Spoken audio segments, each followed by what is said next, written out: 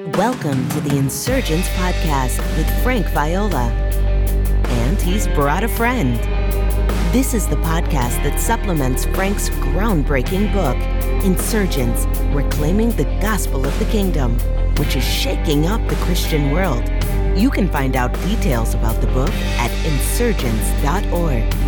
Sit back, open all four ears, physical and spiritual, and join the Insurgents.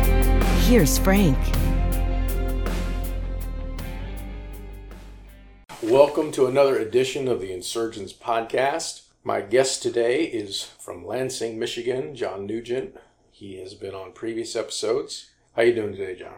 I'm doing fine. It's a good and sunny morning here in Florida. Yes, it is. Probably be around 80 degrees today. We are going to delve into a subject today that, well, that's a bit murky. It is a subject that I did not address in any detail at all in the book Insurgents. And I don't think you've ever written on it either. I've not. And we had a conversation last night about this very topic, John and I. And we found out that we are not crystal clear on this subject. In fact, we may not be clear at all on various details regarding it. However, it is part of the kingdom discussion. And I do mention it in Insurgents, and that is the subject of rewards in the eternal kingdom. There's certainly a lot about rewards in the New Testament. The term often means wages or payment or reward, as we consider that word today. And in my book, I use this framework that there is the hearing of the gospel of the kingdom, which I argue most Christians have never heard, at least not in its fullness. Then there is the entering into the kingdom, which is receiving that message by which you enter into the kingdom. Then there is the embodying of the kingdom, which is done corporately, not just individually. And then there is the enjoying of the kingdom, the enjoying of the blessings of the kingdom and the riches of the kingdom. And then there is the proclaiming of that kingdom, which comes out of embodying it and enjoying it. And then there is the demonstrating of the kingdom, which again is a collective thing, I believe, not just individualistic.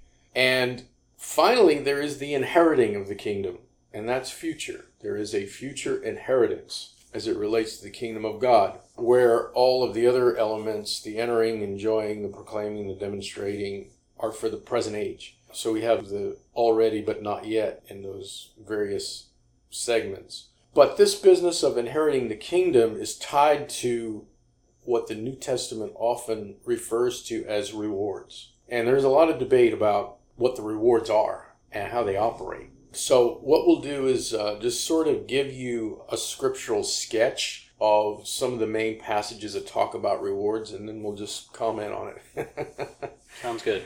And we'll give you some different options that are out there concerning how to interpret these passages. But for a long time, and I guess I still hold to this general idea, I believe that there is a difference between the gift and the prize. And those are scriptural terms. The gift refers to eternal life. All who come to Christ genuinely and authentically receive eternal life. And as you know, John, eternal life is not something that we wait to receive. Eternal life begins now. We, as believers, are living in the presence of the future. Eternity is in session right now for the Christian, the true Christian. But it is a gift. We don't earn it. We don't work for it. But this business of the prize has to do with reward. And there's another image that Paul uses. He uses the race. So all believers enter the race when they come to Christ. They're on that long stretch. Paul finished it well at the end of his life, according to his own testimony. But there's also the crown, the race and the crown, the gift and the prize. Now, some believers do not see a distinction between the two, that the prize is the gift of eternal life, that the crown is eternal life.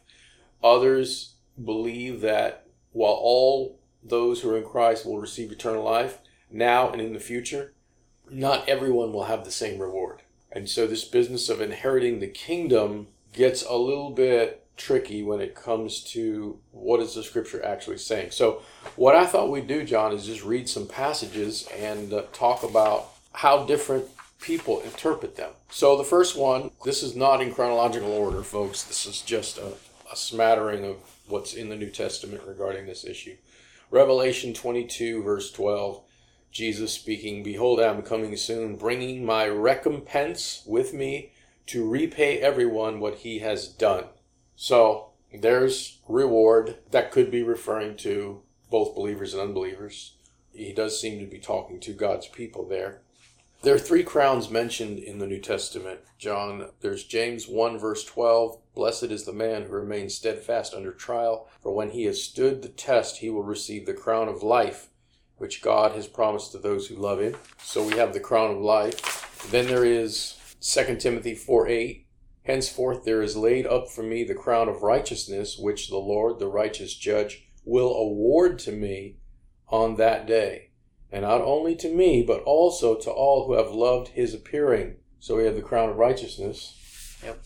And then in 1 Peter 5:4, "And when the chief shepherd appears, you will receive," talking to the believers he's writing to, "you will receive the unfading crown of glory." So we have the crown of glory. Now, are these references to every believer who ends up in the kingdom of God in the future? Or is it referring to a specific reward given to some believers and not others? I'll read a few more here. "Everyone who competes in the games goes into strict training. They do it to get a crown that will not last, but we do it to get a crown that will last forever." 1 Corinthians 9:25. "I am coming soon. Hold on to what you have so that no one will take your crown." Revelation 3:11. And then there is Revelation 2:26. "The one who conquers and who keeps my works until the end, to him I will give authority over the nations." It's interesting in the book of Revelation, John, that there is this call to overcomers, and there are promises to the overcomers. And some people have built whole doctrines around that there is a segment of the body of Christ that are going to be the overcomers, and they're going to receive special rewards in the coming kingdom, where those who don't overcome, they'll still be in the kingdom, they'll still receive eternal life, but they are not going to receive the same rewards. So there is that. So I'll read a few more and get all the raw data out, and then we'll try to make sense of some of this, or at least give you some various interpretations. Mark 9:41, "For truly I say to you, whoever gives you a cup of water to drink because you belong to Christ will by no means lose his reward." That's interesting. Mm-hmm. Matthew 5:12, "Rejoice and be glad, for your reward is great in heaven, for so they persecuted the prophets who were before you." Hebrews 10:35, "Therefore do not throw away your confidence, which has great reward." Romans 2 verse 6, "He will render to each one according to his works." And that clearly is speaking of some type of reward or wage. Colossians 3:24, "Knowing that from the Lord you will receive the inheritance as your reward. You are serving the Lord Christ." Matthew 5:11-12, "Blessed are you when others revile you and persecute you and utter all kinds of evil against you falsely on my account. Rejoice and be glad, for your reward is great in heaven. For so they persecuted the prophets who were before you." Revelation 2:23, "I will give to each of you according to your works." And of course he's talking to one of the churches there. Yeah. 2 Corinthians 5:10, "For we must all appear before the judgment seat of Christ." Again, he's talking to believers. "So that each one may receive for what he has done in the body, whether good or evil." Matthew 16:27, "For the Son of Man is going to come with his angels in the glory of his Father, and then he will repay each person according to what he has done." Matthew 25:21, "His master said to him, 'Well done, good and faithful servant. You have been faithful over a little. I will set you over much.'" Revelation 3:11, "I am coming soon. Hold on to what you have so that no one will take your crown." And then, John, these last 2 verses here, I think, are pretty revealing. I'm going to read 1 Corinthians 3, verses 12-15. And before that, in verse 8, he makes this comment. This is Paul writing to the church in Corinth. "He who plants and he who waters are one, and each will receive his wages according to his labor. So there is the idea that there is going to be rewards given according to one's service, according to one's labor. Now, here's where it gets interesting. In 1 Corinthians 3, verse 12 to 15, just after he makes that statement, Paul says, "Now if anyone builds on the foundation with gold, silver, and precious stones, wood, hay, straw, each one's work will become manifest, for the day," referring to the day of the Lord, "will disclose it," will reveal it, "because it will be revealed by fire, and the fire will test what sort of work each one has done. If the work that anyone has built on the foundation survives, he will receive a reward.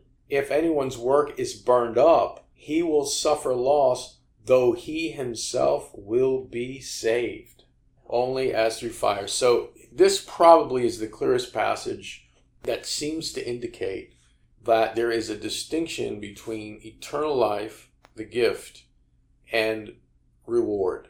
And the context here is, of course, talking about apostolic workers, people who raise up the kingdom community. Some people are going to receive reward if they build with the imperishables of gold, silver, and precious stone. Others who build with wood, hay, and straw, their work will be burned up, but they will still be saved, according to Paul. Yeah.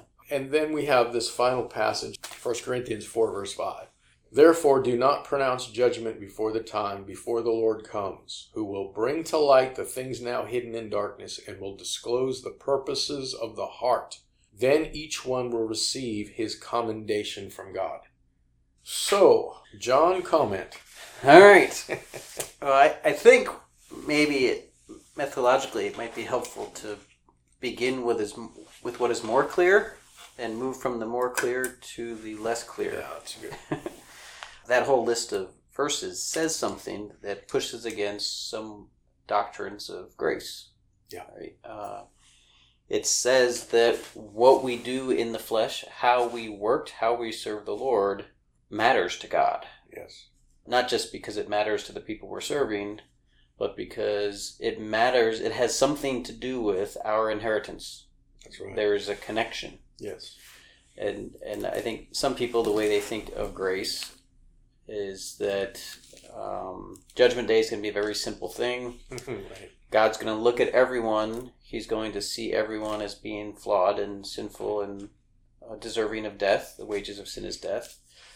So that's what he's going to observe with everyone, except this group of people within everyone will be people who are covered by the blood of the Lamb. Mm. And all God's going to see when he looks at them is Jesus. Right.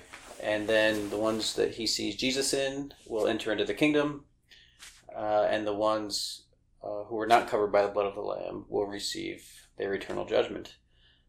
And that's it.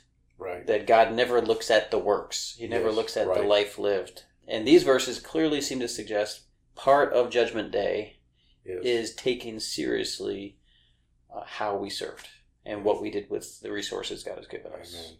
That's right. Yeah, I don't think you can escape that conclusion. Even in the book of Revelation, the clear, resounding message is Jesus is returning, and he's going to reward, and even he uses the word repay, based upon one's labor, one's work.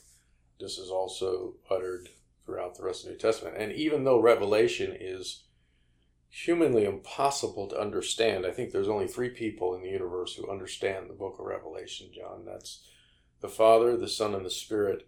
And even they don't agree on it, on what it means. But the point being is that those passages are pretty clear. And it also seems that in a lot of these texts, the reward has something to do with rulership. The reward has something to do with authority. He or she who suffers with me will reign with me. He who overcomes will rule the nations. We also know that the 12 apostles seem to be given by Jesus a special place in the kingdom. Is that not correct? Yeah, that is right. And Revelation does talk about 12 thrones that they'll be seated on.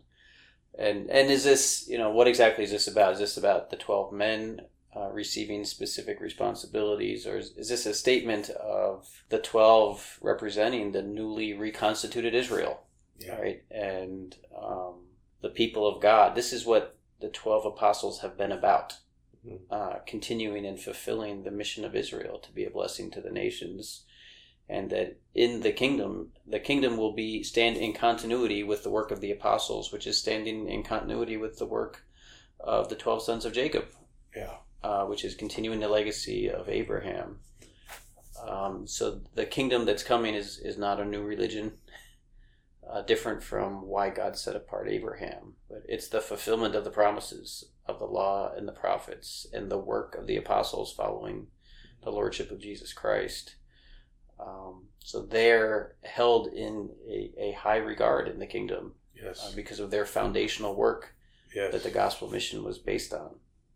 You know, a thought just occurred to me. You remember the dialogue that the mother of two of the disciples had with Jesus, where she requested that their sons be on his right and left in the coming kingdom. Mm-hmm. His response was interesting. He didn't say, well, you don't understand. Everybody's going to be on the same level. We're all the same. We all are going to enter into the kingdom the same way. He said, you don't know what you're asking. Are they willing? Are you willing to take the cup that I myself am going to drink from? And that to me seems to go along with this thread that we see in the epistles, that if we suffer with him, we will reign with him. There's some connection between suffering and reigning. And again, it's difficult to make a strong case whether one way or the other. What is that? What exactly does that mean? One of the things we talked about last night was, could it be that in the coming kingdom, the reward really has to do with honor? You had brought that up. Yeah. So here's the part that it got tricky in our conversation last night, and what makes the concept of rewards. So what was clear is that God's paying attention to what we're doing. Yes. And our inheritance is somehow contingent upon what we're doing. Yes. And so, the part that makes me nervous in the conversation about rewards is that our life together now is supposed to be a foretaste of the kingdom to come. Right. And in our life together now, God calls us not to jockey for position. That's right. Calls us that not to lord over, that leaders, like we talked about in another conversation, are not those who have power over the underlings in the church. But there is a kind of equality among God's people, not a power struggle like the nations, right? And so my fear is that when some people hear the notion of some people are going to be rewarded more than other people, that when we get to the kingdom of God, a kind of stratification of people, a ranking, a pecking order will be there in the kingdom, that Christ was trying to wean his followers off of that mentality while they were here on earth. That's right. And so that's why when I come to reward passages, crown passages, and even the reigning passage, that the reign that people who endure and conquer will experience with Christ is not a reign over other disciples. That's right. That's excellent. It's the shared reign of God and his people over creation. Yes.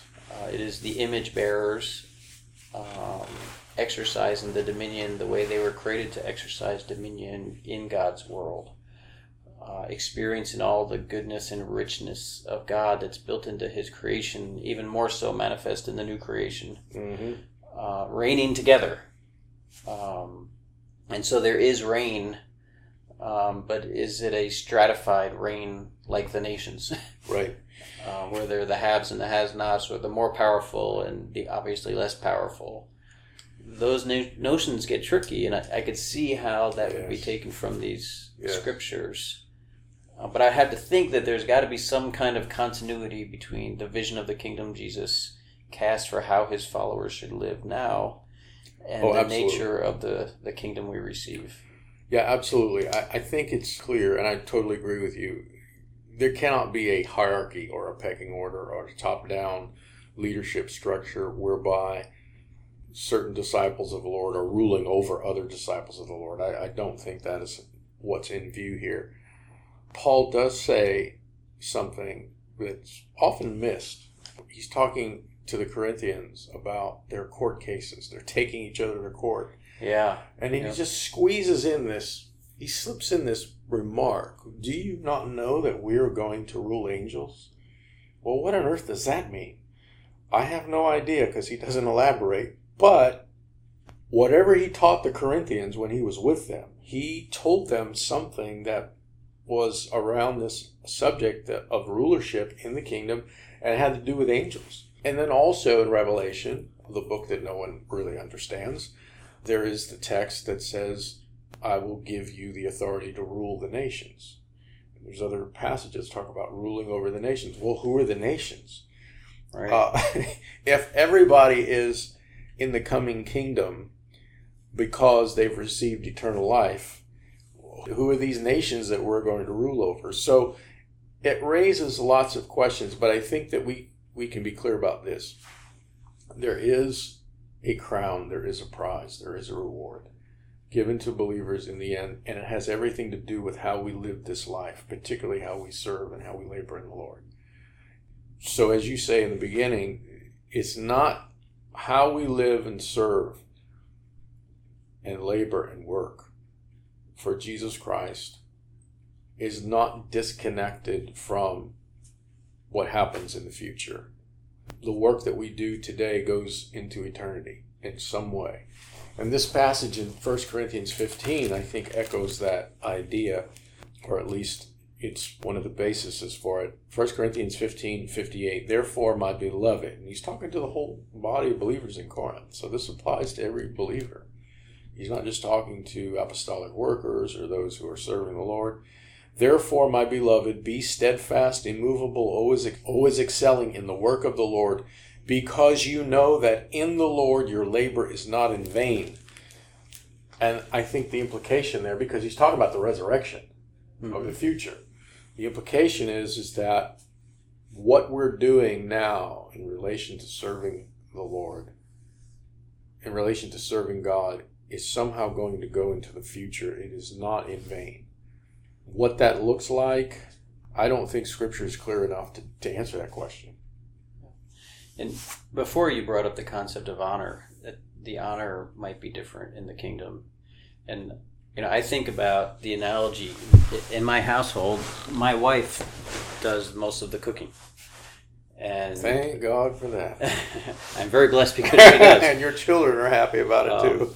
And I truly believe that when we sit around the table, no one enjoys that food more than her. Because there's something about your hands were in the ingredients. You were hovering over the stove, making sure it was just right. By the time you sit down and relax to eat the food, your enjoyment of that is different than the person who just showed up and boom, there it was on the plate and ate the food. You may not appreciate the ingredients that went into it. You may not appreciate it was just hot enough, not overcooked, not undercooked. But the one who was vested in it enjoys it in a way that the person who just received it doesn't. And I feel this way about construction projects. I like to do work on my own home. And my wife and I just finished a massive kitchen remodel. And I really enjoy that kitchen now because of all the work I put into the electrical, the wood, the painting, the flooring. That aspect of the room I truly appreciate in a way that my guests in my home, they say, oh, this is a nice kitchen. It's functional, it works well. When I spend time in the kitchen, I enjoy it because I'm vested. And I wonder if, those who invested their whole life into the kingdom, who gave it all up for the kingdom, when the kingdom comes in its fullness, will experience a level of joy in the kingdom that is deeper than the thief on the cross, who came very late on the scene, who nonetheless will enter the kingdom. And it's not that we will have power over him because, we were in it longer and we worked harder. Right. But our reward will be richer because of how much we invested in it. Our appreciation of the riches of the kingdom will be greater because of how much we gave up in this life for that very kingdom. And I don't know if that may have something to do with the different experiences of reward in the kingdom. It could be. It could very well be part of it. I'm also reminded of statements by Paul when he writes to the churches, and the one that comes to mind is when he writes to the Thessalonians, in 1 Thessalonians. He says to them, "You are my joy and my glory in that coming day. For what is our hope or joy or crown of boasting before our Lord Jesus Christ at his coming? Is it not you? Yes, you are our glory and joy." That's 1 Thessalonians 2:19. He makes a similar statement in other places as it refers to the ecclesia, the kingdom community that he formed. Somehow, I think this ties into the work that Paul talks about in 1 Corinthians 3, the work that came from his hands. Somehow, there is a connection between the people to whom we minister. In this case, Paul is an apostle. He's looking at the kingdom community in Thessalonica, and he says, "You are my joy and crown and glory at the coming of Christ in that day." Yeah, that's right.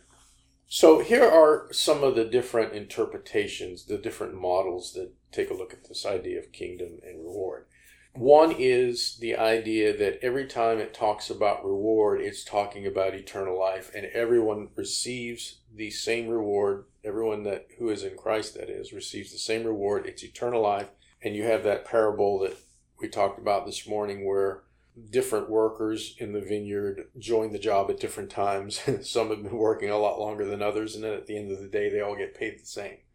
Right. And so, however long you've been a Christian, however long you've been following the Lord, and, according to this view, whatever you've done for the Lord, little or much, great or small, you will receive eternal life. That's a reward. So that's interpretation number one. Interpretation number two would make a distinction between the gift, eternal life, and the reward, the crown, the prize. And there's going to be a different measure of reward according to one's works. That's not going to affect their salvation. I think 1 Corinthians 3, the passage I read earlier, makes a good case for that. It seems to me that passage is difficult to interpret in any other way than to say that some people's work is going to be burned up. They'll still be saved, but they're not going to receive the reward of the person who is built with imperishable materials, gold, pearl, precious stone. There are still others, John, who would say that entering into the kingdom of God in the future is the reward. But not all Christians, not all people who receive eternal life will actually enter the kingdom. And so the way they interpret all the passages about inheriting the kingdom, for example, 1 Corinthians 6, Galatians 5, those who commit certain sins, and Paul gives these lists of sins, will not inherit the kingdom. Well, these people say that's not talking about your salvation or eternal life. That's talking about the reward of the kingdom, and not everyone is going to enter into that. The problem with that view, though, is that in the Gospels, it's really difficult to separate eternal life and the kingdom as if they're two separate things. That's where you have a little difficulty. So those are the main interpretation models when it comes to this issue of reward. Yeah, a variant of the third one could be a matter of chronological perspective. I mean, there could be people who have entered into God's kingdom. They've entered into eternal life. They're serving the body of believers. They're bearing witness to the kingdom in their life with their time, their energy, their resources. But they don't finish the race. And so they never experience the crown. Like the crown is, you've lived the life to the end. And now the crown is given to you. The inheritance is received. Whereas others, like Jesus talks about the different soils, right? Yeah, that's right. It grew up in them and it was active in them. And Hebrews talks about those who've experienced the joy of the Holy Spirit and a new life and the life of the ages, but who don't persevere. Right. And on account of falling away, do not receive the inheritance, do not receive the crown. So there is an eternal life that begins now, that is experienced now, that's lived now. That's right. That is salvation, that naturally is supposed to culminate in a crown, a final reward, an inheritance. And for not all people will persevere to the end and receive that. And so it's the same salvation, right, that's headed in the same direction, but because others abort mission, they don't experience the fullness of it. So it could be a distinguishing between the now and the not yet for those whose faith is aborted. Well, Brother John has just brought up the thorny question of the ages: can a Christian lose their salvation? Which we will not get into in this episode. But if you want to hear my answer to that question, I just released an episode on YouTube, my YouTube channel, entitled Can a Christian Lose Their Salvation? And it is a different view from probably anything you've ever heard. It answers the question practically rather than theologically. And so if you want to go to the YouTube channel, you can go to frankviola.org and you'll see the YouTube banner on the right-hand side. But it leads to other questions. And I think the bottom line here, if we can bottom line this, is to say that what you and I do for the kingdom of God, for Jesus Christ in our life now, matters and has consequences for the future. Yeah. And that applies to all believers. That applies to everyone who's going to enter into the kingdom of God, everyone who has eternal life. And as we say, eternal life begins now. It's not just referring to longevity. It's referring to a kind of life. Eternal life is divine life. It's the life of Jesus Christ. He is eternal life, and that begins now in us, for He is our indwelling Lord. But what we do today does in fact have consequences in the future. Grace does produce works. It does produce action, and the Lord is going to look at that in the end. For me, John, these are sobering passages. These are passages that make you step back and take a serious look at your Christian walk. There is going to be a reckoning of some sort, even for believers. Have you heard the song by Ray Boltz called Thank You? I believe I have. Yeah, so it's a story of a man who's entered into the kingdom, and this parade of people come to him and thank him for what he's done for them on their faith journey. And, That's right. And some say, hey, you used to teach my Sunday school class, or hey, you helped me out in this moment. And each person comes before this believer and thanks them for what they've done in the Lord. And I wonder if this is not another way of thinking about what it might mean for Christians to have different experiences with the reward in the kingdom. Like the more you vested, the bigger of a family reunion you're headed for in the kingdom. And this is connected to the issue of honor, right? It's not that this person has top-down worldly power over others in the kingdom, right? But their faithful service in the kingdom has made it possible for so many more people to be there, that they may qualitatively experience the kingdom of God in a deeper and richer way because their life was so vested in the kingdom. Yeah, I remember that song. That's an old song. Oh, yeah. It's been around for a while. Yeah, I remember the tune. Listen to this passage in Luke 16, because I think it goes along with what you're saying. This is a mysterious passage. There's a lot of words that Jesus uttered that are difficult for us to understand, and here's one of them. Luke 16:9. And I tell you, make friends for yourselves by means of dishonest wealth, so that when it is gone, they may welcome you into the eternal homes. Make friends with the unrighteous mammon, so that those people will welcome you into eternity. So it seems to me, one interpretation of this passage, John, and I'd like to hear yours, is that Jesus is saying, use money for the purpose of the kingdom of God, and with respect to bringing people into the kingdom. Use money to bring people into the kingdom, so that when you enter the kingdom, they will be there too in eternity and will be thanking you for how you used your money to bring them into the kingdom. Now, that's an interesting interpretation. Do you have a different one, or does that resonate with you? There's no doubt this statement by Jesus is one of his most striking ones. You know, he uses an example of a dishonest worker who is shrewd and wise and strategic and canceling certain people's bills so that he incurs their favor. I think Jesus is making a statement that advises us about our use of resources. I want to make that statement compatible with all his other statements about money. Yes. And so I think the application is not be dishonest at your job, right, for the sake of the kingdom. I mean, that's the parable. That's the analogy. Right. The thing that it's pointed to is, what does it look like for Christians to use their money in such a way that they're investing in people, who's an investment in people's eternal standing before God. And I think that would look like being radically generous with our money. Yes. It would look like those who have more sharing bountifully with those who have less. It's being shrewd, like, be smart. If God says, pour it all out for me and enter into my riches, the shrewd thing to do is to pour it all out for him in ways that are consistent with the kingdom. Yeah. If the wicked can act wise and in their own self-interest to save their own skin, why can't Christians do kingdom calculus and say the most fruitful thing you can do for your eternal standing in the kingdom is to be radically generous for the kingdom? We should be all the more wise and shrewd and take seriously our stewardship. And that too will go into eternity.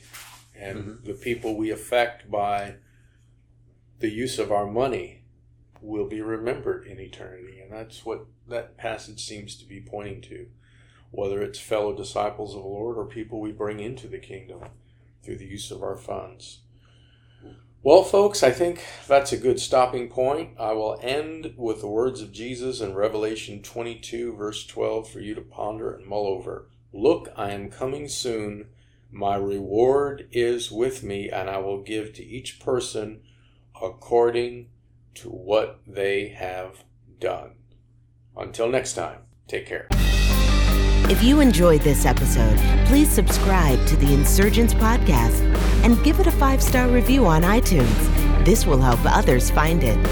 Also, you can join Frank's unfiltered email list at frankviola.org and receive encouragement, challenges, and insights connected to the gospel of the kingdom.